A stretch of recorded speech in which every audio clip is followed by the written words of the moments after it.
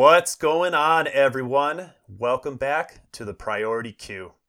It's the podcast that features passionate Topshot and NFT collectors from around the world sitting down with me, your host, Dave P., to dig into the latest news, collecting strategies, drops, and anything else going on in the world of NBA, Topshot, and Dapper Labs.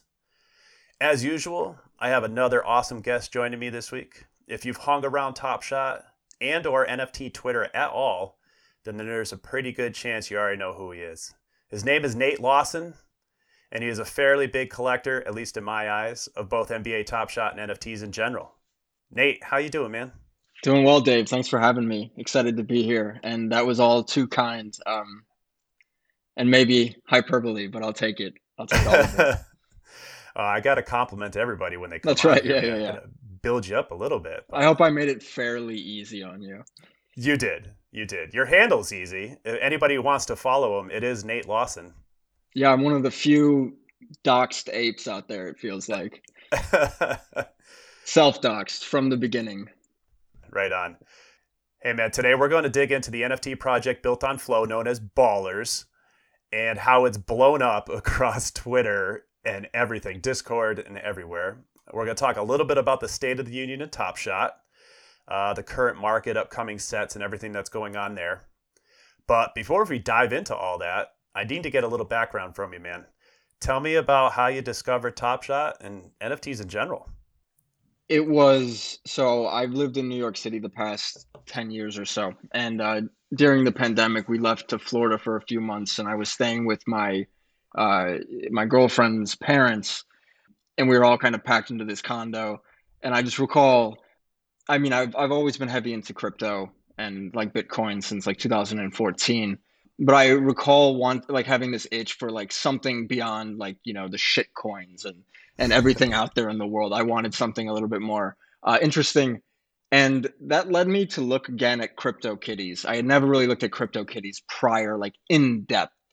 And so that's kind of where I got first reintroduced to Dapper Labs and sort of looked into more about them and signed up for the NBA Topshot waitlist at that time. This was probably June of 2020. Sadly for me, I let it kind of slip off the radar until about October. So I consider myself pretty early, but at the same time, the Veermans out there, MBL, there are plenty that were well before me. But in October is where I really started I jumped into the platform, bought a few packs. I couldn't stop ripping packs. I was like, okay, a couple $100 in. I was like, all right, like let's pump the brakes. In hindsight, terrible advice to myself. But at the time, it seemed like, let's keep it slow and steady. And then throughout the holiday season, like November, December, I just like my sort of yearn for pack ripping continued to grow and grow. And at that point in time, I really didn't have much of a collection strategy as much as I thought ripping packs, and they were available all the time at this stage. Ripping packs was my clearest route to sort of like broad exposure to the product, get my hands on as much as I possibly could. I was playing mostly in the common and the rare ranges, but like I'm talking about ripping as many common packs as you felt like on any given day. It was pretty ridiculous. And metallic gold would sit on the market on like unopened packs available for days at a time. It was paradise. And now, like I feel very grateful. Like NBA Topshot was my first real diehard NFT exposure. And it's like I bought some CryptoKitties and I bred them, and I, probably did it in such a way that I will never see my money back. That's fine. I was just trying to get the experience. NBA Topshot was where it finally all clicked for me. It's a very basic concept. We've been doing it for all time, collecting things. And NBA, NFL, all of these platforms just have huge, enormous followings that basically cannot be disrupted, at least not overnight. And it just became very clear to me around, I would say, November, December, that Topshot was going to be just big. Like this was going to be exponential. And at that time, I just remember being like, beta's not going to handle it well.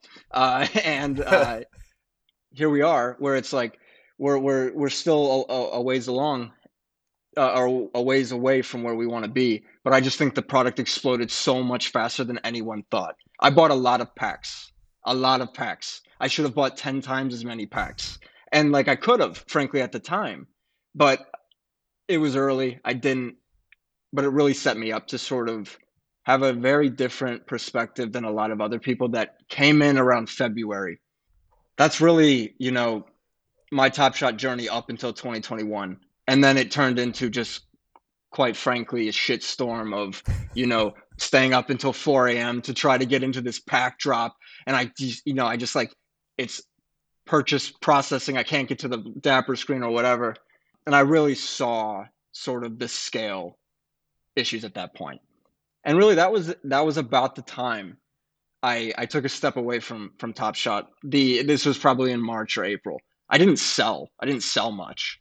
Like I sold during the uptick just because I was like, this is unbelievable. Like who is buying these things at this price? Like are all my priors wrong? And a lot of them were at the time. Like I sold some things. I sold the Giannis Run It Back for like $1,500, and I'm like, holy shit, that's crazy. And like, no, it was crazy in the wrong way in hindsight. But that is to say that like net, you can look at my account. I'm pretty much, yeah, I'm house money at this point, but I haven't taken much out of it. But that 3-month period away from Top Shot was good for me. I actually wasn't here for the Wolfpack launch, right? Like I wasn't here for throwdowns. I wasn't paying attention to pack drops at that point in time. I was just like, the Discord kind of went to shit. The Top Shot Discord, I should say. Just negativity, constant bitching and moaning. And I'm not saying it wasn't warranted. It just was excessive. It was too much. I needed to step away. I'd already seen my account get hammered. We all did. Then I returned, and like frankly, I met someone on Twitter named Luca Dick. Luke Dick. Luca Beast on Twitter. I mixed up his handle and his real name. Yeah.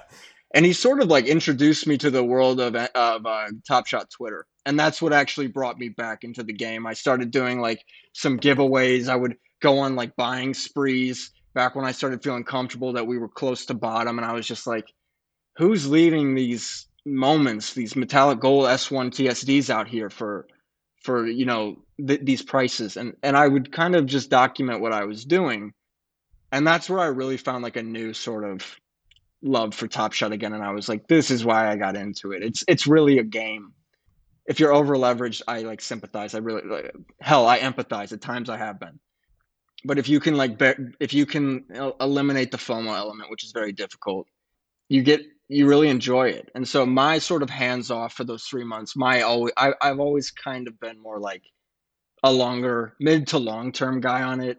It's much better for my health, I think. So yeah, that's my Top Shot story. It's really been about over the course of going from being like very zoomed in and like looking at day-to-day fluctuations to like learning that I have to zoom out. And that's where I'm at now. And it's really nice because I just don't really give a shit about the day-to-day. Like give me the monthly keynote or highlights, and I kind of have the information I need to know if I'm, this is not always the case. Of course, I have different thoughts about certain things that have happened recently that have, rug pulled my certain CS score sets or whatever the case may be. But like, I kind of live with a break-even mentality. Like things will break my way eventually, or they have insanely in Top Shot. And I know that I'm privileged, and that's why I can be optimistic here. But things tend to break both ways. And zooming out is really good for everybody. And I think we're all going to really laugh about this later on when we're, just frantically worried about our bags. And I'm just kind of like, hey, it feels really fucking early, even if it's not maybe, the earliest you could have been. So you're up on about a year active on the platform at this point, right? Yeah, it's been about a year exactly. I would say like give or take a couple weeks. When you took 3 months off, which was, you said like March timeframe? Yeah, it was March or April into midsummer, I would say. Like I was probably not back until June. Okay, so March, April. So you weren't doing anything in NFTs or anything at that point? You just kind of stepped away from it all? I was doing heavy NFTs. I went basically full on Ethereum. Tell me about that a little bit. Why? So you weren't looking at Top Shot at all. That was a whole different world that you weren't even paying attention to. You were full-blown NFTs. Yeah, and that's an important stipulation. Like I didn't sit on my hands and like do nothing. Like I had other distractions that I was just which is why you diversify, right? Is why, So if you have a rainy day in one place, ignorance is bliss. You can kind of ignore it. And like I've ignored a lot of bad days in Top Shot, and it's been to my benefit because every time it seems like we figure it out. But yeah, during that time, I was really interested in getting into more of the NFT space, specifically on Ethereum. I believe that has a large role in like the provenance, and just am long Ethereum, so I'm very comfortable with that chain. I supported an artist early on, a guy named Subtle Bubble is his pseudonym, just like a great young kid, and that really showed me sort of like connecting with really talented individuals that like probably would never have had this opportunity. And then I minted like Kings of Leon's album or some shit because of the novelty factor. Don't worry, I'm down on that. I'll never see that money back. That's fine. And then I minted House of Kiba, which was actually like a good one. And I'm super, super ultra long. I can't say enough good things about House of Kiba. I have nothing for sale. I'm not pumping my bags. Well, like to sell them at least. But yeah, it turned into that sort of exposure to more projects, more teams, more builders, which is weird because you go from Dapper, which is like, I think Dapper's treated unfairly sometimes because I do think the Top Shot products sort of was like in November a year ago, was like kind of like startup phase. Like you're talking like a pretty lean team. And I don't think anybody expected this growth. And so like, and it's hard to hire. Like it's really hard to hire. And like, frankly, talent in tech is at a premium these days. So Dapper has a lot of problems right now that they're working through that are kind of not their fault at all. I guess except that they built a fucking great product that everybody wanted more of. Everybody still wants more of. But on the Ethereum side, yeah, right? Yeah. But on the Ethereum side, it was interesting to sort of see these really bootstrap teams standing things up and promoting their visions, whether it's an artist or a team like House of Kiba, which I was just like, whoa, this is tangible. This isn't shit coins where you're like, yeah, it's a protocol or something exists that is tangible to a degree. It just all felt very like, oh, we're taking a step into the future here, into what will be the layer on top of reality, the metaverse, so to speak. Whatever. I mean that generally, not to say that Ethereum will be the metaverse or anything like that. But it was just clear to me that like we're moving in a direction where digital assets are going to be big. And like, frankly, I wasn't the only one distracted. I wasn't the only Top Shot collector distracted. I don't think it's a coincidence that Top Shot kind of got hammered right when NFTs truly exploded. But yeah, I would, as far as I think my lesson there was just like, I'm naturally curious, and I think it's important to not just get too locked into one thing. It's impossible to predict everything and Top Shot's going to do. So it was nice to sort of take a more mid to long-term play on that, get exposure to some new technology, not new tech, but like a different chain. And then it all kind of went from there. I've checked out Polygon, of course. I haven't done much with Solana. There's a lot out there. I'm pretty much 90% Ethereum, 10% Flow, I would say at this stage. But over the summer, I was like 99 to 100% Ethereum, 0% Flow. And that's just like, I think, going to grow over time. So I'm really like not just bullish on Top Shot. I think it's a bit of a Trojan horse. I think Flow is going to be fucking insane. Like, I think what they're building, I think their protocol is incredible. And I'm going on a diatribe, but like, this is all to say that like, I really do have a mid to long-term approach here. I don't really see discrete moments as much as I see like products and sort of the overarching vision. And I'm very comfortable and confident in Top Shot. And a lot of that has been my experience on Ethereum and just seeing what works and what doesn't. And like, frankly, nobody gets UX like Top Shot does. They could work on their supply mix, probably. And I think everyone has agreed to that, especially in S2. But like Top Shot really does everything sensationally well. Low transaction costs. Whenever quote unquote rake back, whatever we're calling it these days happens, I don't know. I do feel Top Shot is cutting edge, and we take them for granted a lot of times, myself included.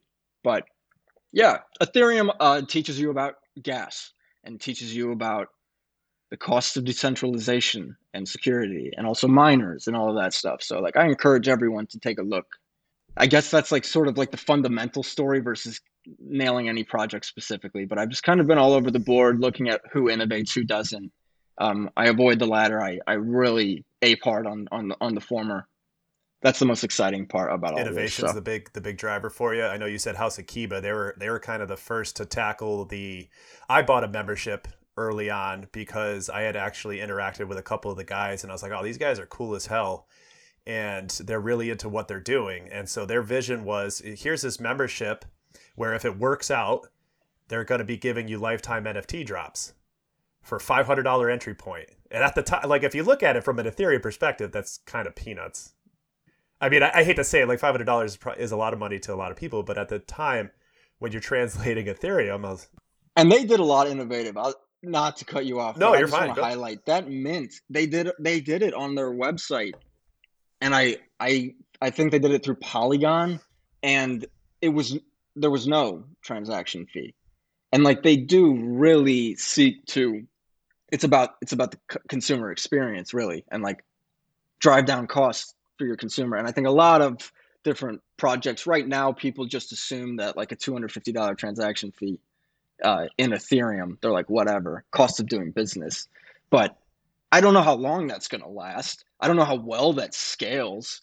We talk about the normies in a negative with a negative connotation, but like as far as gas goes, maybe we're the crazy ones, and the normies got it right. Like, is it normal? But I digress on that front. That is just to say that House of Kiba has like, they're pushing the tech, and that's what I look for. There's so much copy paste out there, and I am always on Twitter. I am always on different analytics platforms looking at this stuff. We just see so much copy paste and everything. You're trying to make bets on the diamonds in the rough, the ones that are doing something like truly unique, not because their website says it, but because they can explain to you why the code is doing something interesting or why they made this decision versus that decision. Very few teams like that. House of Kiba is one of them. I love those guys. Bored Ape is another one for a different reason. Like they hit on different things. I think Kiba is XR, sort of like what's next for like the metaverse and designing worlds and enabling the designing of worlds. Whereas Bored Ape is just like a brand behemoth. Like they're gonna find a way to just be an IP king and like different paths. I think they both are kind of going to the same place. And then, yeah, there are a number of other ones out there that I think do really interesting stuff. Not to be a beanie pump or whatever, but like Pixel Vault has done very interesting things. And I know that beanie doesn't work for Pixel Vault, to be clear. But there are plenty of teams out there that are doing very cutting edge, interesting stuff, like paradigm shifting things like Mint Pass. And then there are others that are just, that I wouldn't go for. So yeah, I just look for the innovation mostly. Who's trying to push the space forward? There has to be some leeway, I think, with that too, right? So when you're trying to pioneer this whole thing, like pioneer technology, you got to push the envelope, right? Which I see a lot with NBA Top Shot. They're certainly pushing the envelope and they're trying to pioneer a space that is, I mean, there's nothing really to work off of. What is it, the physical card industry? It's so different than everything else. I mean, is that how you see it too? I mean, I do see it as like the most comparable thing, I think, is the physical card industry. My perspective may shift over time, but at the same time, I've dabbled in physical cards over my life. My dad was a big collector in that space, and like I have zero desire to do it. I don't know. Everything that's important to me is mostly digital these days. Like I have a golf set, like a set of clubs that are like my holy grail set, and then I have like an Xbox, some devices, but beyond that I only care about the digital. And like if I have a physical, like who's gonna see it? And if I show it off, am I being like braggadocious or whatever? I don't know. I really hate the lack of liquidity. I wouldn't even consider an investment in a market with that sort of illiquid nature. Like it just bores the shit out of me. You don't want to stack up a bunch of cards and then sell them on eBay and then pack them up. I see like Gary Vee tweet out about like these stacks of cards, and I'm not shitting on any like it's just not my thing. It's not my style. But I just see these stacks of cards and I'm just like, wait, so you like store those for like how many years and then you go to a convention? And I'm like, you're already talking to me about like overhead. Like I got to travel someplace and I got to figure out where to put these things. And then like, I got to travel someplace else to sell them back. It just, no thanks. I'll just do it on the internet. Like I'll do it on It's a on little bit more Ethereum. efficient. A little bit. Yes, I'll pay the gas. I'll pay the gas to not have to go to the convention, whatever.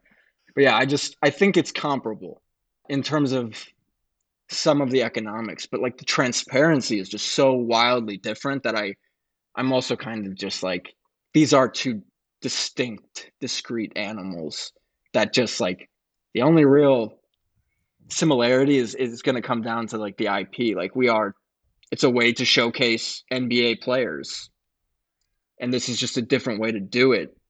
And frankly, much improved.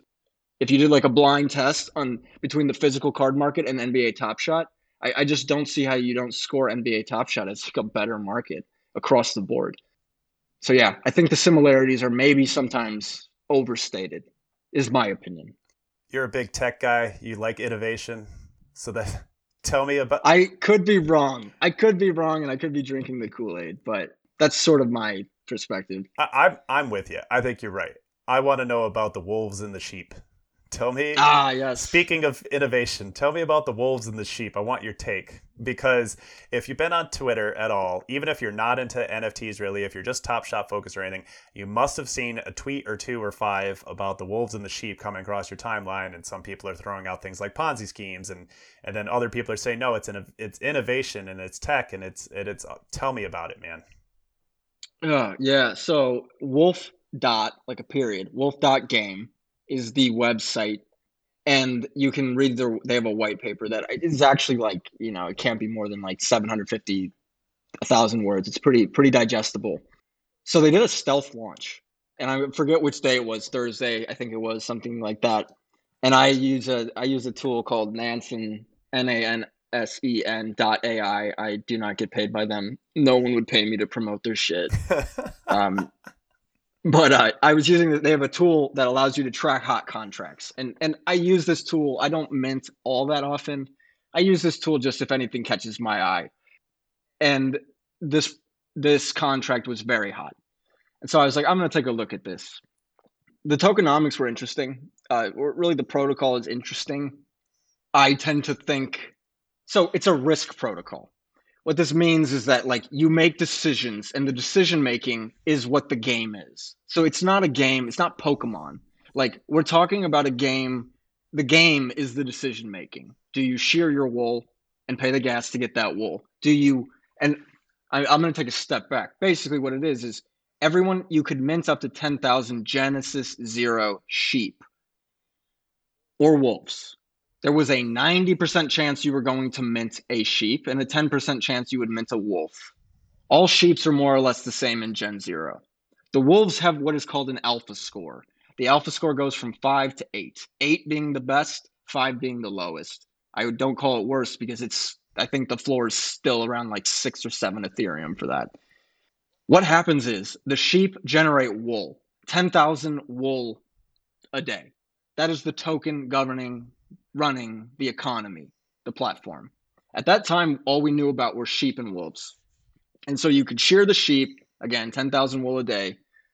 You pay a 20% tax to the wolves, which is distributed based on the probability of the probability of a wolf getting a certain amount of wool is based on their alpha score. Again, why 8 is better than 5.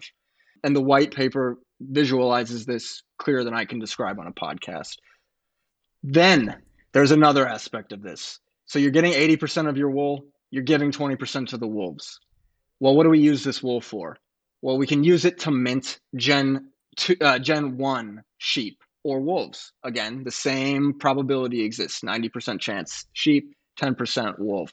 The only way to mint this is with wool. There's some immediate sort of utility for wool. Well, it's a relative term, utility, but utility nonetheless. People start minting these things. And I minted I won't give an exact figure, but enough. Too many probably.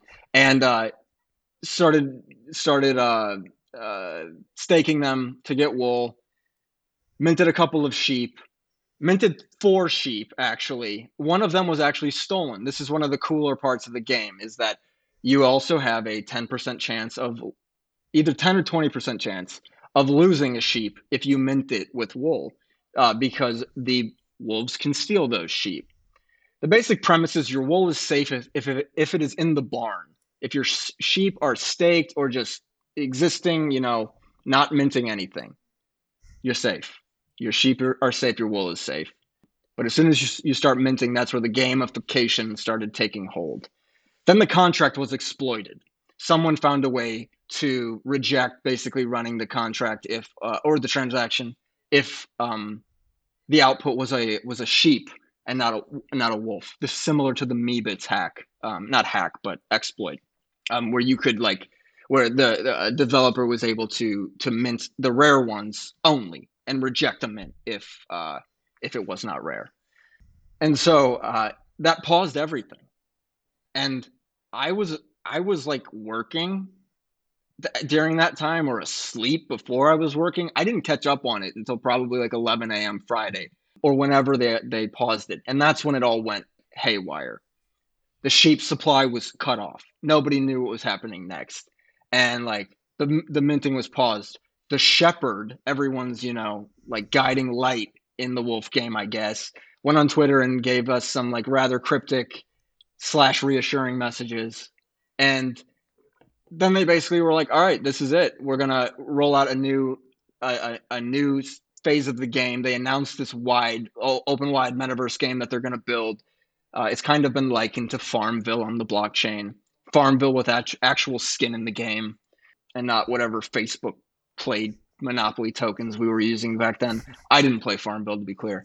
But they released plots and they released farmers. And so with the stipulation that a game would come in 2022, early 2022, I think is what they stated. The plots sold out. The farmers are still minting. You can only get farmers with 40,000 wool. That's one sheep or is it 20? I'm missing the details, but you get it. All good. You have to stake a sheep for a few days. But of course, it's been met with a lot of, blowback, much deserved, much not deserved. It's been met with a lot of blind enthusiasm because, people are printing fucking money on this thing. Some big figures going around, man. It feels wrong. Part of it feels it's interesting. Don't get me wrong, it's interesting. But I just have to ask people how excited can you really be about a risk protocol? I think we're getting lost in the novelty of it. It's cool. They stood something up. They stealth dropped it. I think they've done everything besides. Now they've had 2 exploits, actually. I failed to mention the second. And shearing is paused right now, and staking is paused right now until they resolve it. Of course, they are trying to push the envelope to certain degrees. Still, it's the fool me twice, fool me once. How many times am I going to be comfortable with a contract being exploited? The second exploit, to clarify, just because I feel like we're stepping on financial advice, even though this is not financial advice. It wasn't actually exploited. It was just identified by a benevolent developer that stated that this would be exploited if not fixed. And so they paused the contract. But I just have to ask everybody, are they in it for the farming? Life on the farms. It was great early on. I loved it. I loved life on the farm early on. It was simple. I sheared my wool and then I'd mint some sheep and hope they didn't get stolen. Now it feels like something maybe a little bit different. Not to say that I'm not saying anything about where it falls in. Is it a Ponzi? Is it whatever? The market can decide that we're kind of in a space where that's how it works right now. It's an interesting project, but at the end of the day, I just cannot get that excited about a risk protocol. Someone will do this much better, and someone else will beat them. And then I just feel like this is a novelty thing, and maybe I'm wrong. Again, not financial advice. The numbers don't make sense to me right now. So you got in, you played around a little bit, and you got out once you just. Well, I can't get out. My fucking sheep are staked, and I can't unstake them. I can't shear them. Oh, jeez. I mean, yeah. So I have 9 sheep just sitting, generating wool, which is fine. At this point, I'm riding it. I'm just letting it ride, kind of thing, and seeing what happens. Again, I'm not saying what's happening is is malicious. I think people beanie pumped it, of course. People need to be aware of that. And I think the problem there is that everyone's got the beanie BGLD Blute residue. I mean, before BGLD and Blute, and like keep in mind, Blute was free. I don't know who lost money on it, but it wasn't the minters. Before that, he was a huge proponent of Pixel Vault, and that worked out just dandy. And like, I do actually believe Pixel Vault is a tremendous team. I'm not saying everything Beanie says is gold. That's far from it. Like, you have to learn to sift through the bullshit. But really, that's why I think it became so polarized. He was pumping this. There are red flags, as there are in a lot of projects with devs, that we don't see their faces. We don't know who they are. 2 contracts that had to be paused. Tread lightly is really my thing here. But I also don't think we can just, demonize this project and like let a bunch of other shit slide. I see plenty of bullshit every single day that people embrace. And like, I'm not embracing this. I'm just I'm engaged in the social experiment. I've covered my downside. Everyone should cover their downside always, all the time, in everything, and then let it ride. And I'm just kind of here for the social experiment at this point. It is really a polarized thing, largely because BGLD was someone's life's work. We're definitely moved into a new, we're already like, NFT timelines are so different than everything else in life, but we've kind of passed the profile picture project era where Bored Ape launched that, right? And it was thank God. It was just brutal. It was every single day was a new one. And people were, you loaded up, and if you hit some rare ones, you did pretty good, and then you cleaned up and got out, and a few hung around, right? Cool Cats is still there, Gutter Cats, and a couple others. So Cryptoadz. I love Cryptoadz, man. They're great. Right? They're the ultimate meme. They are awesome, and I'm so mad I didn't get any when I got it. Do you have any? I bought one on the night it minted, so I was on that platform I was talking about. The one that doesn't pay me anything to promote, so I'm not going to say the name twice. And I see the contract, and I missed it by 5 minutes to mint. And I was like beside myself. And the secondary market was like, I think 3x mint maybe. I bought one at like 0.25. And it started exploding. And I listed it at like 0.8 or something. So it was below 1 ether. And it sold like 15 minutes later.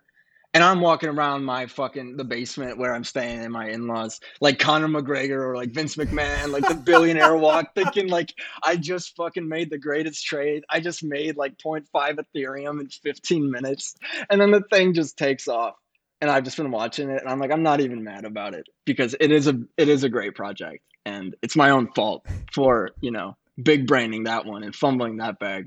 It's on my short list. I need to get back into it eventually. But of course, easier said than done. I do hope to own a Toad at some point, man. Just the best project. It's a tremendous project. Yeah, I'm obsessed with NownDAO, and NownDAO. It's just like anything Gremlin is fun. Yeah, just too fun for sure.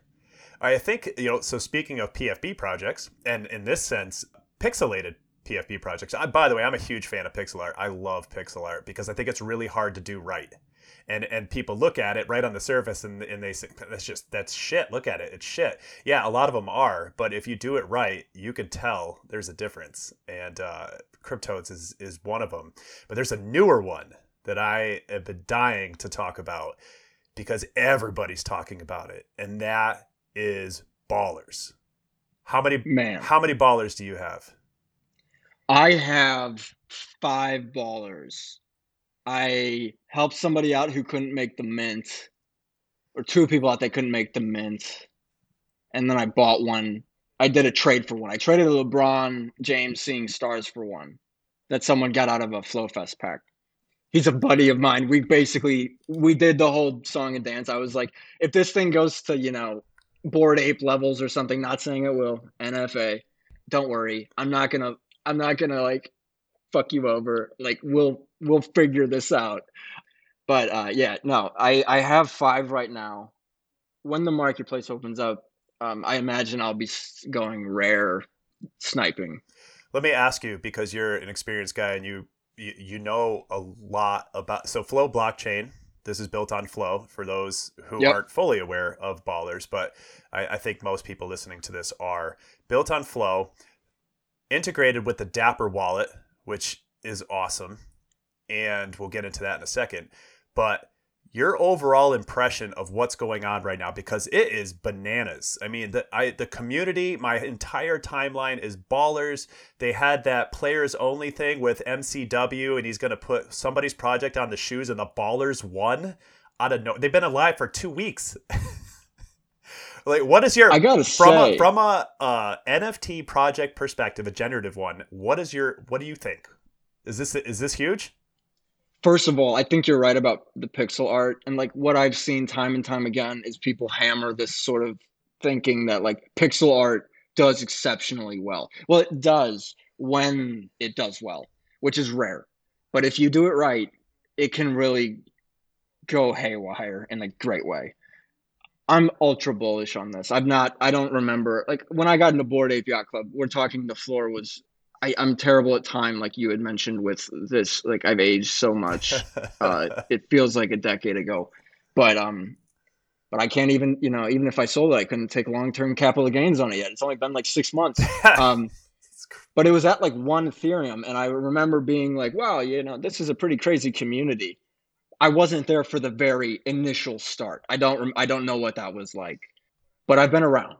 And I don't think I've seen a PFP project take off with this kind of like firepower, thunderstorm, whatever natural thing you want to liken it to. And I reference something natural because it feels extraordinarily organic.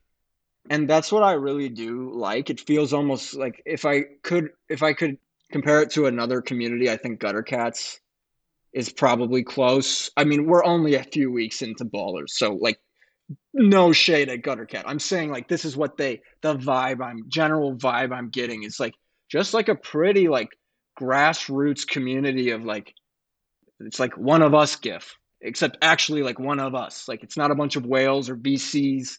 And I do feel that Ballerz is going to be, I'll frame it this way. Do you think Flow NFTs are going to be successful? Because by extension, how do you think the first pixelated art on Flow is going to do?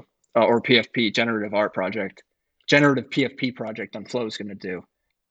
That's really why I was initially kind of like hoodlums come out, and I'm like, I missed them, and now I'm FOMOing in. Only have one right now, so please send recommendations my way. They came out and I was just like, okay, this is first. But then when I saw the Ballerz, I was like, this is first. Like if they're both first in their own way. And I'm with you that pixel art has its own sort of niche, own sort of like vertical almost. And I think as PFP project goes, like we're going to move to this world where like you prefer pixel to non-pixel with a few exceptions. And I think this is because, to your point, the limitations of pixel art are so severe that if it's good, it's great.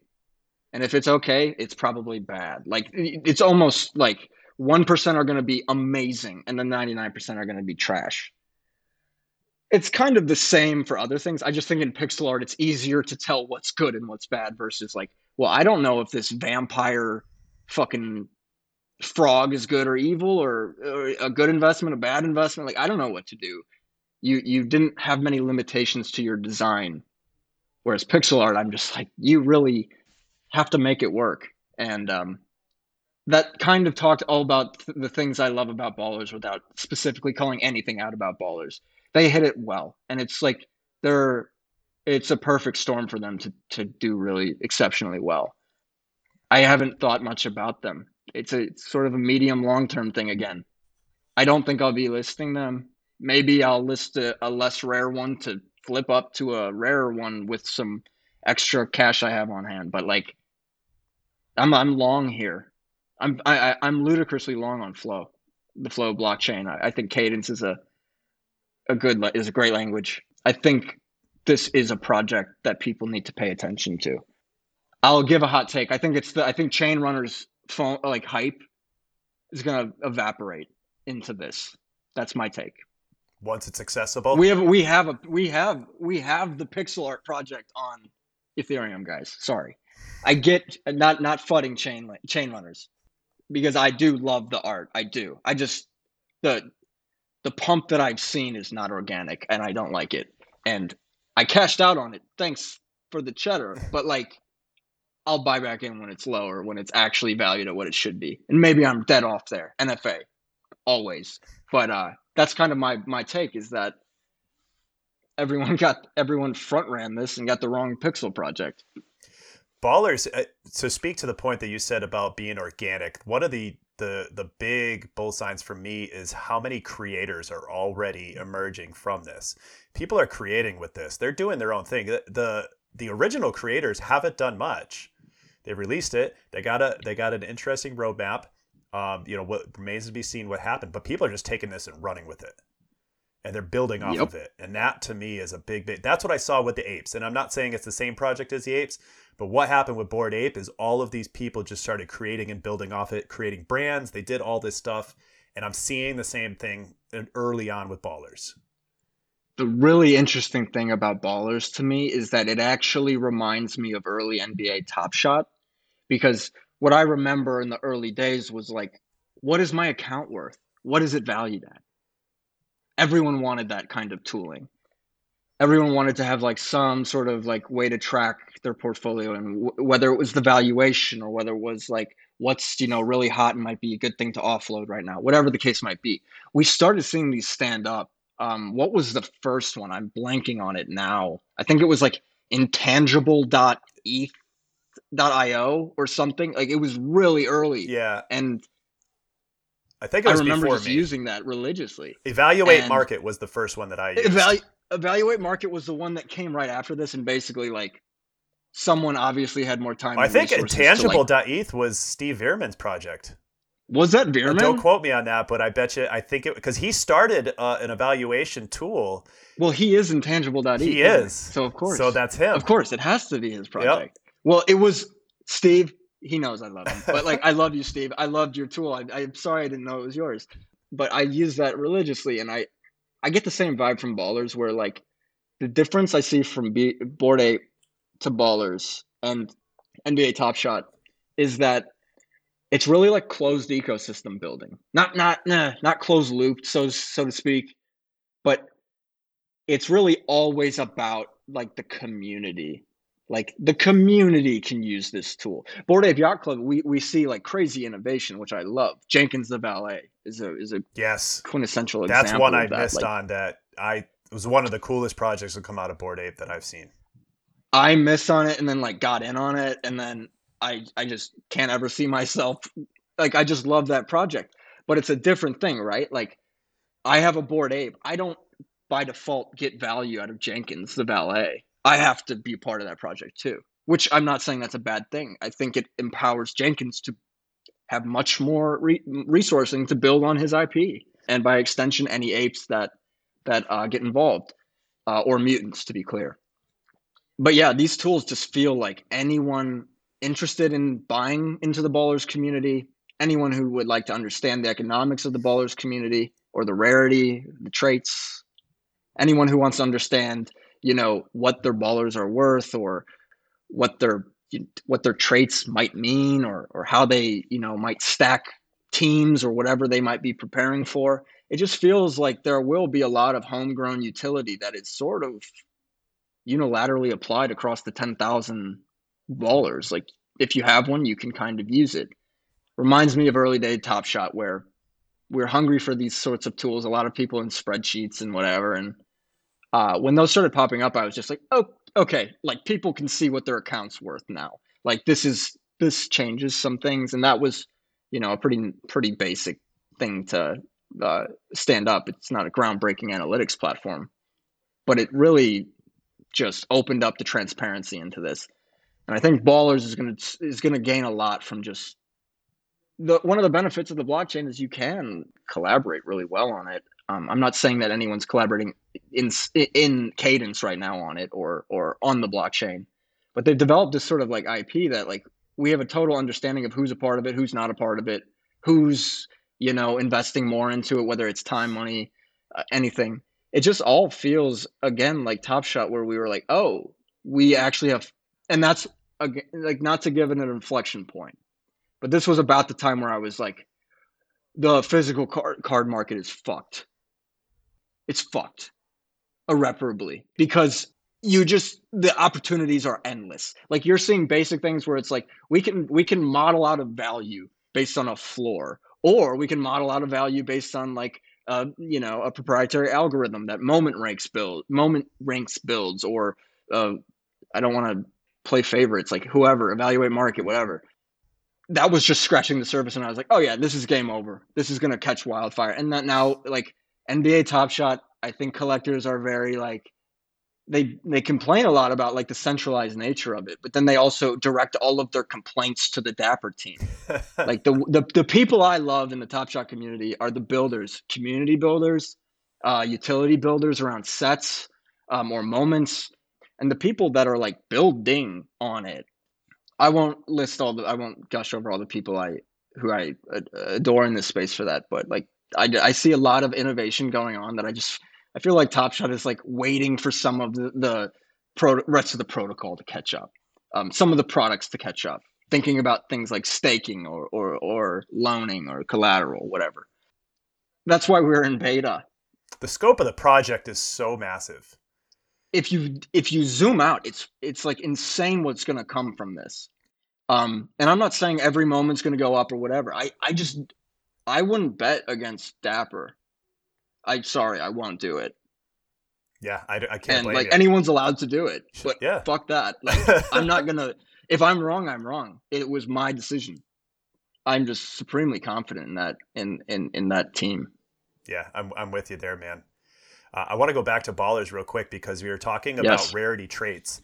And one of the wrinkles that they introduced, which we're not 100% sure on yet, but I think is a really cool wrinkle, is skills. So they've given every baller a skill set, and there is a new, if you go to, I think it's ballerz.info, so one of the community people created a rarity lookup. And so now you have these ballers that some of them are extremely rare from a rarity trait perspective, but then their skills aren't so good, and then it kind of balances out, where then all of a sudden you're finding some that are super rare and then also very skillful, and then they have this combined score. And I think that's really cool and really intriguing. And not only do I think that there's potential for, I know they've hinted at a game, which, dude, give me an NBA Jam throwback type game. Or you see, yeah, and I will lose it. My God, I will lose it. You're gonna game over. It's game over, man. But I think that people are going to take this and run with it. And one great example is a guy, and he's going by Frankie. And I've been DMing with him. He's running this 2K project where he's built players into this game, and he's going to be running tournaments and shit. That's fucking cool, man. We just started. And people are just throwing things out there and just trying shit. It may work, it may not work, but I think it's a cool concept. That's my favorite part. Try it. Like, get some shit out there. I see too many, like, Ethereum. One of Ethereum's problems is just like this, how many projects there are, and then people are like, "Wait, it hasn't gone up." It's exhausting. This feels people are like in it for the long haul. Like, there aren't very many projects I see people like get an immediate sort of like, yeah, I'm gonna hitch my horse to this wagon, and no looking back. And it's been like wildfire. It's not hyperbole. Like, I can't recall seeing this before. Like, maybe the fucking lazy lions, those goddamn lazy lions, which, like, I don't care. Like, I'm not fudding the lions, do your thing, but like, they just descend. It's crazy. This feels more organic though, is what I want to say. Like, it has the lazy lions, like, mania without the sort of like coordinated attacks on people's posts. My favorite part about it is the organic feeling, and we keep saying it, but you got to mint 7. That's all you had. There was I tried to mint many more. Yeah. I misunderstood it. I thought I could only mint 7 at a time. And I'm like sitting there like 3 devices. Like, how can I mint more of these things? And then I gave up. But like, yeah, I wanted as many as I could get, but I liked that they limited it. And I also liked how they did it, where how they sort of like limited bots with the actual buy mechanism. It wasn't enter a number into a box. It was like, I had to click into one and then buy it. And then I had to click into another one. And then if it wasn't sold, buy it. And all, like, I didn't know what they looked like at the time, but again, innovation, keeping your customer focused and center. And like, I like that. And I think Flow really abides by that philosophy. And you kind of set it up for an organic sort of explosion because in aggregate, it all compounds into this really interesting project and really interesting community that can fully function on this tech. And I just, yeah, I can't say enough good things about it. I don't think it's the next CryptoPunks. I'm not going to say that. I don't think anything is. But I think it's going to be a hell of a fun time. The community has really already made it seem like I already feel very secure with that bag. Again, this is something I'm long on. Tell me about the Dapper integration. How do you feel about that? There's some concern because the Dapper wallet is integrated and that people are going to sell all their Topshot to get into Ballerz. And then I feel more like long-term is great for the ecosystem because it allows money to flow in and out between multiple projects and get back into Topshot at some point. So what do you think? We see it on Ethereum, right? You sell something and you get a bunch of Ethereum and you go and you fucking spend it. That's what people do. I was on Sturdy Exchange to buy a hoodlum and I had to like load in Ethereum or pay with my credit card. And I was upset. I was not happy with that. I think friction is hardly ever good. And in this case, it's not good. It's great that Dapper is integrating this. And I would challenge anyone that thinks that people, I'll say this. If you are selling Topshot moments to buy Ballerz, you better hope you are not the majority because there are 10,000 Ballerz. There's just not enough Ballerz for this to have a sort of meaningful impact to the Topshot market. What I could see happening is a massive sell-off and then a bunch of people that just change their minds. The hype dies down. Or, I mean, the reveal's already happened, so like that's usually the hype killer. I tend to think that it's going to do well on secondary, and that like some people are going to finally be like, wait, Topshot's actually undervalued, isn't it? And they're going to take all that money and put it back into Topshot. I tend to not react because we're so early that like things change so fast. It's why I have one trade ticket. Like I just wanted to feel what it felt like. That's it. I'm not trading anything in. I'm not playing the game. I'm interested in it, but I'm not playing it. But yeah, I don't think you want to get caught in that shitstorm of I'm going to sell this moment on the floor to get a baller. And then I'm going to go back to Topshot if I can't get a baller. I don't know if that's going to work out as well as you think it will. With the transaction, like the 5% cost, with how the market moves, I just don't like that idea at all. I don't think you should steal from Peter to pay Paul or whatever the fuck that analogy is. Like, I really think people need to take a close, hard look at this. If they understand, if they determine that they would like some diversity across Flow products and they cannot bring in any incremental budget or funds, that's totally fine. I would just urge them to do it in a sort of conscious way, because I think we are going to see a lot of people undercutting Topshot moments. We're not in the sell range. We're in a buy market. If I'm being honest, not financial advice, but it's how I'm operating. I don't think that's the play. I think you're selling potential upside that like you may or may not get. And I don't like chasing bubbles, and I don't like chasing hot things. Things tend to go down eventually. Look at the Cryptoadz. I would encourage people to bide their time, to pay attention to the community, to figure out how they might fit into it before making that leap, if they are truly going to sell some of their more prized moments for the liquidity. But I do think largely it's a good thing, because liquidity is king, and we need to be able to allow people to make their own decisions. If the market determines they want Ballerz at fucking $25,000 floor and Topshot gets hammered, the market chose that. But everything I've seen from Flow and just like Dapper in general, I'm just like, I think they're ultra cognizant of not allowing something like that to occur. I think they've really, really contemplated the economic impact of this and are being really, really delicate and treading really, really lightly. So I think it's only a good thing, and it's inevitable. They have to get there, and so like rip the Band-Aid off. I think we'll have a week of volatility and maybe a little bit tumultuous, but it's long term fucking amazing. Anyone who says differently, I would love to understand why. I can't really think of a long term bad scenario. Like it was always going to come to this. Yeah. Yep.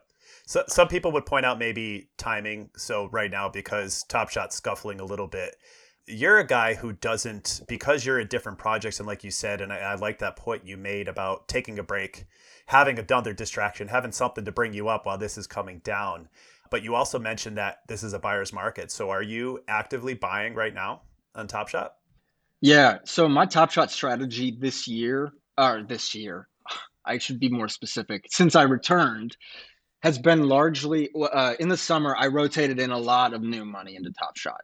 I probably rotated in 90% of the profits I had ever made. To give a figure, just for people to understand that I'm not bullshitting, it's 30K that I rolled in, give or take. And like, that's a huge figure to some and not a huge figure to plenty on the platform. But like, it means something to me, and I wanted to put my skin in the game, my stake in the ground, however you want to call it. Now, I've been much more focused, less about like, bringing in new money. I typically bring in new money to buy packs, or if I'm gonna do some crazy, like I'm gonna buy, it's a $10,000 moment. That's typically not my like play around. Like let's optimize my Top Shot collection. Right now, I'm really in a rotation mode where I'm just kind of like I'll sell some here to get into something immediately there. Like my Dapper balance is at 0 pretty much constantly. It's just a rotation into moments that I like more than the moments that I have. It's really no sort of condemnation of Top Shot at all. I'm putting the money right back in. I actually was going to withdraw like 3,500 a couple of weeks ago, and I just looked at the market and I was like, I just can't, like, this is not to shame anyone that does this. Everyone's in their own situation. I tweeted this and MBL pointed that out. I truly believe that there is no shame. Taking profits is the best thing you can do. But for me, it was like I just was like, I can't sit here and look at some of these moments that are out here. And I was like, there are some sets that I know I'm going to want to complete. And I'm very fortunate in having seen sort of the before and after the boom. I'm starting to feel, not to make a false equivalency, but like I start to feel now that I'm like, there's going to be a future where I'm priced out of some of these moments. It's starting to feel very real. That's kind of how I felt early on, where I was just like looking at legendary moments and I'm like, these are $2,000. I'm not going to go for it. Why would I spend $10,000 on a John Morant Cosmic?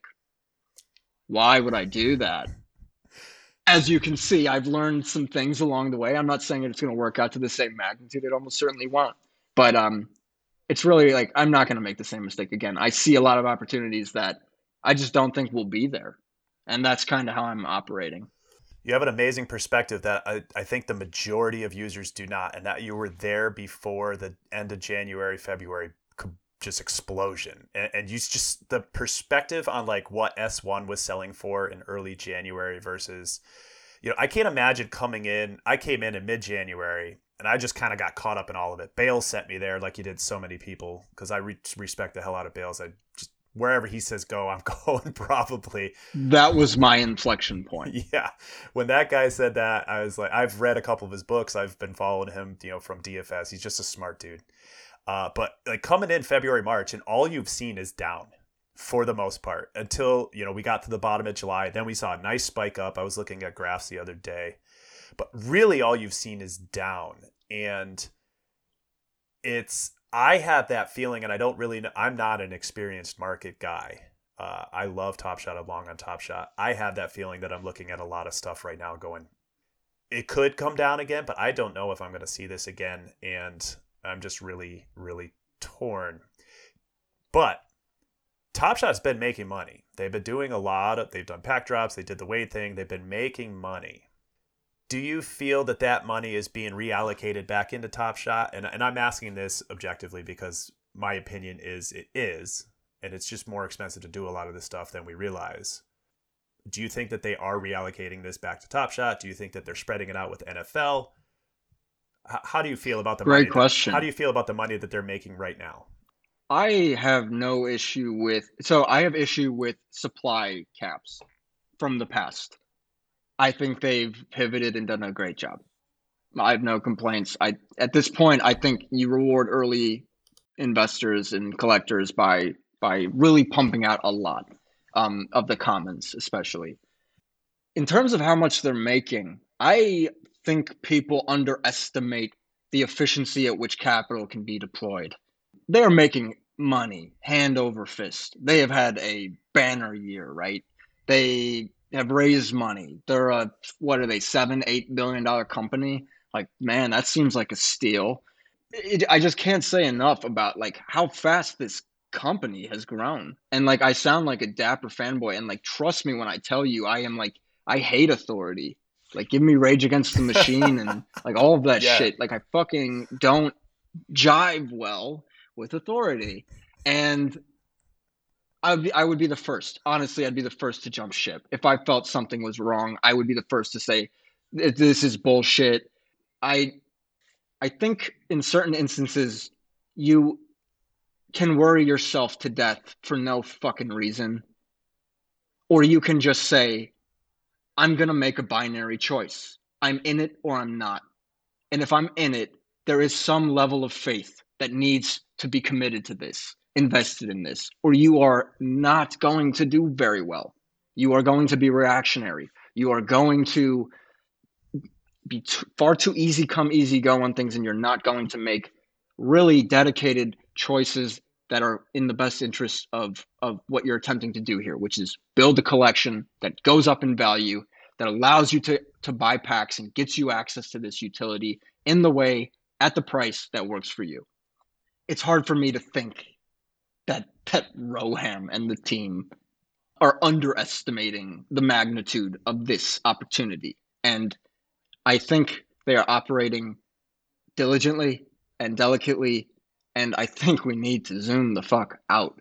And to your question, I think they are 100% committed to NBA Top Shot being their most successful product of all time ever on Flow.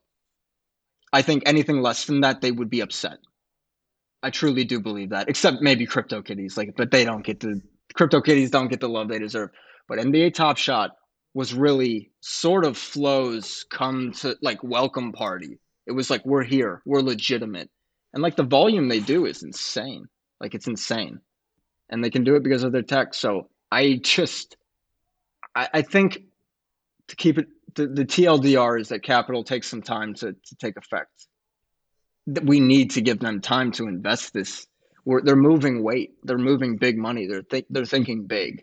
And I'd be far more concerned if they were giving me like an itemized list of the shit they were spending money on. I'd be like, just go do it. You're building the future. I don't know what it looks like. You're supposed to. Yeah. So I'm much more inclined just to kind of operate under the good faith sort of paradigm. I think that they are investing everything they should be into Top Shot. I tend to agree, man. I think you nailed it with just you have to have a little bit of faith, and as queasy as that can make you, or as uncomfortable as it might be, maybe if it's making you really uncomfortable, then you're too over leveraged, or you're just in too far. And so everybody's got to do what's right for them.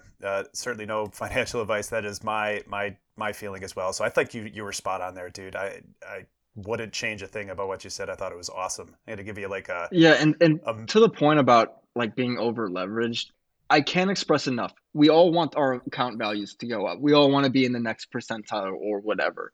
But like you will have so much more fun if you are not over leveraged.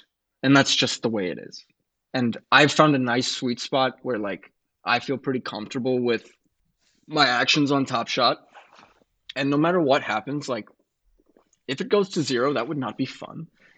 I've kind of reconciled with everything. I'm at peace with it. And it's really about sizing your bags and sizing your risk. And like if you can get that risk sizing right, like you can still get plenty of upside without losing sleep at night.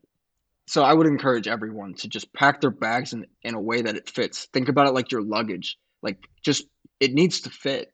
And if your suitcase is too small, it might not be in a few years. But right now, just be as efficient as possible and don't over leverage yourself. And then you get to take a step back and not worry about the day-to-day things because they don't matter anymore. Good stuff, man. Really, really good stuff. Super Hallmark card. Yeah, that was cliche. I'm gonna put that on the card. I think. I don't know. It's just killer. Yeah, killer, man. Send it to all your friends with the Gary V book. I want the Nate Lawson book, man. I am on board. I am on board with Rage. I want the Steve Bierman book. Yeah. Steve's gonna write a book someday. I know he is. He's just he's a sharp dude. Oh, beyond. So now I got your take. So you've been buying Topshot, which is cool. We have, we just started Series 3. We had base pack drops today. We have not seen rares. We have not seen legendaries. That's going to bring me to my favorite part of the show, which I call the general queue. And this is a question that comes from my man, Coach. And I'm going to play it right now. Hey, guys. Do you plan on completing any of the Series 3 sets? So where are you at with Series 3? What do you think? Have you seen anything that has really caught your eye that you're into? That's a great question. I haven't given a ton of thought to the set completions. I was listening to the Bierman episode that you did, and he was talking about so there's a certain point where they just even he just can't complete them all. Well, to give you a frame of reference, I'm at the point where it's I have a handful completed. We're talking about The Gift, which is 5 moments or 6, whatever it was, and a couple of others that are just it is really hard to complete sets. And I don't think I am focused on completing any S3 sets until I see how the economics work out on it. The way I'm kind of framing it is I try to do challenges. I do. I like challenges, but I don't chase a lot of them anymore. I chased MGLE S2 challenges, okay? Terry Rozier, whatever the other one, Christian Wood, I think was one of them. I've done my challenge time, and so I'm more about focused on if a pack drops, I'll take a look at the set in a month typically and see where things are netting out. I'm in no rush to complete anything S3. I'm more focused, I would say, on there's some S2 throwdowns and seeing stars. I would like to complete an S2. That's my priority. I'm intrigued by 2 sets. I'm a big fan of the Hustle and Show set. It's really low entry point and it's a fun set. It's got cool dunks. It's got hustle plays. I'm a big fan. So I'll be completing that, I think. I'm with you. There's a lot to be intrigued by. Sets are hard to complete, but I think Hustle and Show, that's a definite for me for sure. It's going to be a common set. It should be pretty accessible. Yeah, I have the S2 one of that one. Shout out to the Hustle and Showroom for helping me out there and showing me the way. But yeah, Hustle and Show is great. Those guys are awesome. Talk about a community taking a set and running with it. Those guys have really built something. I mean, I have to say it's a breath of fresh air because I see it's the opposite of Ballerz, right? Ballerz, it's the community building and nobody's really upset. Everybody's out $200 or whatever. But right now your baller isn't worth anything really. You have no liquidity. So I just think the Topshot is more, everyone's always reliant on Topshot. It is nice to see these communities stand up and create some utility because I think that's Topshot's vision in the end is they will provide utility, but is Bored Ape Yacht Club successful because utility given by the founders? I mean, yes, in a lot of ways, but look at what it's turned into and just other entry points and derivatives and just its own ecosystem. I think it's important that Topshot goes that route and where communities are building, you're going to see products follow and you're going to see sort of not market makers. These are going to be the guys that are the core ambassadors to newcomers that are you're new on the platform and now you're ready to be a little bit more involved. You're ready to get out of the general chat on Discord. And you hop into Hustle and Showroom or the Seeing Stars, whatever, Wolfpack, whatever it might be. I just think that's always been a missed sort of value of this is the community aspect of it. And I know that's cliche, but what are we? I don't know. What are we doing? If not for this is worth something. At least to me, it is. And if it's not worth anything to somebody, then I would argue they aren't in this for the right reasons, and I don't think they're in it for very sustainable reasons. So I'm all about that. I think if I love seeing that. The people that are actually extracting utility out of moments and not waiting for Topshot to do it. That's great. That's what this is all supposed to be about, in my mind. Right on, man. I think it's pretty amazing that I've met already people that I consider my very close friends that I've had the pleasure of interviewing on these shows and I talk to every single day, and we have a blast. We really do. It's addicting how fun it is. Yeah. And I've never had that. I've been a gamer in my life, but to some extent, years ago I played Warcraft, and so I'm not a complete stranger to interacting with people virtually and building relationships and stuff. But this to me has been next level, and I love it. I agree with you.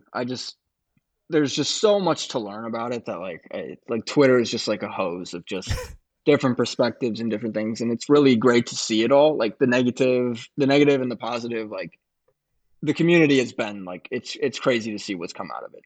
And again, it goes to that organic thing. When the organic stuff happens, that's sort of where like the magic is, like, whoa, and the innovation occurs. And it's just it's good to see that, because the alternative is kind of like just getting drowned out by the negativity. Absolutely. Yeah, we need as much of it as we can. Well, I took you all over the place, man. I took you for a little bit of a roller coaster. We talked NFTs on Ethereum. We went Ballerz. I'm gonna finish with a Topshot question. It's a little bit of a switch on a question I have been asking. I like to get your take on, I've been asking people, if you're just starting out, what would you do? But I'm going to throw a little bit of different question at you, because with Roham's recent AMA, that famous word, rakeback or Roham bucks or whatever you want to call it, got thrown out there, and everybody's chomping at the bit. I almost can't wait for this to just happen just so we can move on. But I'm just going to throw a question at you. This is you, just you. A generous rakeback hits your account. It's $2,000. What are you doing with it?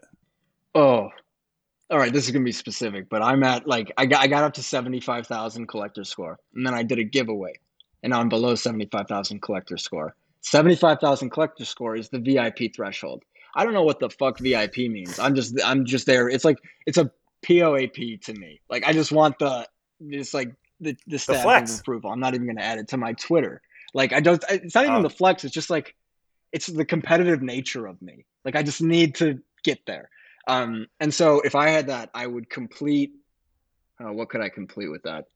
I'd probably go through and I'd keep it as loose powder to complete Hawks, Knicks, keep those teams complete, probably go and finish up some sets from S2 that I have, or maybe a couple of other teams, but I would use it mostly to optimize that collector score. Just up to 75K, which is arbitrary. If I didn't have that sort of really bullshit nuance, I would probably go and buy S1 MGLE or Rookie Debut. I haven't checked the prices on Rookie Debut, but I'm sure there are some sitting, like Kevin Porter Jr. I went MGLE. No, I went Rookie Debut with Kevin Porter Jr. over the summer. And I kind of want his MGLE too, so maybe that's the play if I can get that for cheap. But that boomed, so that might not be possible. KPJ, that's the play. I was gonna say, it sounds like there's a lot of things you'd like to get right now. Yeah, so I had only thought up to the collector score bit, and then now I'm like, and that's the thing, and that's why I tend to buy in like sprees. It's because I tend to let ideas kind of like flow through me until one sort of latches on that I can't let go. And that's how I wound up with 19 Kyle Kuzma MGLE from S2. I love that. Talk about a conviction play. Just pile them up. His fashion alone makes it worth it. Have you seen the sweater? Yes. Yeah, it's amazing. That's the only utility I demand out of Topshot is I need a Topshot branded sweater.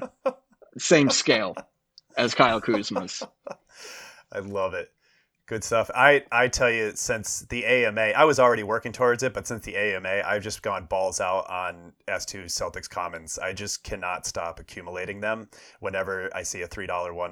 Because I'm all about collector score right now, so just building that up too. So S2 is everyone's sleeping on S2. It's like in the limbo state. And I just think we're going to realize how scarce it is. And also just like, I feel like collector score is almost like a token in and of itself. It's not, but like there's a disconnect between moment value and the collector score that helps that moment, or that like sort of like is appended to that moment. I feel like, at least. I feel like there's going to be a more efficient economy in the future around collector score that gives another reason that moments have value, that we won't see $3 moments that have good collector score value anymore. And I think that's naturally going to like lift all boats. The floor is going to rise. But yeah, S2 is where it's at. I love S2. It's the first one that I really went like ape shit on, and was like just buying as many packs as I could. So S2 is a great one. Yeah, I agree. That was like my first love too. And then I like backtracked and looked at S1. But Roham talked about problem with the communication is collector score is convoluted. And part of the problem is not communicating it properly at, say, even the point of purchase or when you're browsing. And so integration of right when you buy it, and they integrate that collector score boost right there. So if you go to look at it and they say, this is going to give you 36 points because it's a Celtic and I have the full team. Like, I think that's huge. And to your point, as soon as people start associating the value with the collector score, and then you go to a series 3 and it's like, oh, I get 2 points. Holy shit. That's a big deal. You know, the light bulbs are going to light up as soon as people really start seeing that. I hope that they can integrate it in such a way that it is actually shown on the marketplace pages, that it's like, you buy this moment, here's the collector score. I don't think we're like that far away from like a tool or some, maybe it already exists, that is giving us like a price per collector score, sort of like USD to collector score translation or conversion. I just think that like it's largely been ignored, except for like people that are really dedicated to building it up. And I think if you're newer to Top Shot, like collector score, you're probably so far off from like priority Q1 or 2 that you're like, I don't even worry about it that much right now. Like, let me know when I'm closer. I think that is going to be a huge gamification of the Top Shot platform that is kind of like an unspoken thing right now that I think steps into the foreground probably in the next 6 months or something, especially if they keep legendary packs pretty scarce at like a 99 cap or something like that. I hope they do 99 for Holo, but I agree that it's collector score is not thought about as utility right now, even though it is. And so much like how I'm flipping wool for ether, like, guys, there's many other things out there and other economies that also operate under the same fundamental thing, like fundamental notions, that I just think collector score is, in a way, it's a currency. It pays your entry into pack queues, and I don't think we're far off from seeing it do a lot of other things, utility-wise. I agree, man. I'm with you 100%. They do need to clarify it. That needs to be stipulated. It needs to be very obvious what's happening. But I think surfacing those in the UI in the front end, you buy this moment, like, here's how you would maximize your collector score. Like, that should be native to the Top Shot platform. That should not have to come from Own the Moment or whatever other platform you Hold use. people. That should be a native thing in Top Shot. Hold people by the hand to optimize your collector score. Hold them by the hand, man. We all need that. No friction. 100%. There. Like, make it clear. Definitely. Dude, that was a fast hour and a half almost. Oh, wow. Am I your longest one yet? Well, that's a weird way to phrase that. Am I the longest podcast episode you've done yet? You're right up there. I think you're tied. So right. Don't even... We can keep this rolling for like another 10. Oh, yeah. No, I'm kidding. Yeah. But actually brings me... I mean, we're pretty much at the end here. And so, I mean, that was a good time, dude. You're a lot of fun. I really enjoyed this. Likewise. I really did. I love your passion. We could have made this a Joe Rogan thing. God. Like, I could have done this for a few more hours, but nobody wants to hear that. You know what? I bet you people will. So I think I'm going to have you back again in the future for sure. All right. If it's a 4-hour segment, fine. Right on. But before I get out of here, do you got any final words or thoughts you want to share? Oh, nothing much. Just everyone be safe. Have fun. Like, this is supposed to be fun. Like, we're kind of on cutting edge stuff. And if you feel stressed out, like, I encourage you to look to the community and see where you can fit in a little bit more, sort of lean into whatever you're good at. We're so early that it's like, no matter what your skill set, like, you probably offer something that somebody else could really use, whether that's in a project capacity or just like a community sort of like helping each other out. I've gained more from the community and just meeting people. I've learned more that way. and just naturally more in tune that way. So yeah, just I would say look to one another instead of always trying to blame somebody. Like it's nice to know that like you're not alone in this. Like people that started Top Shot in February, I sympathize, and like I have to check myself and remember what it is, like what happened and where people are at, and no, not everyone's in the same position as I am. And I think that's tough. But like the ones that I've seen turn that positive and just it's iron sharpened iron almost for a lot of people. Those are the ones that are gonna last and succeed. And I would say turn to the community. Don't get down.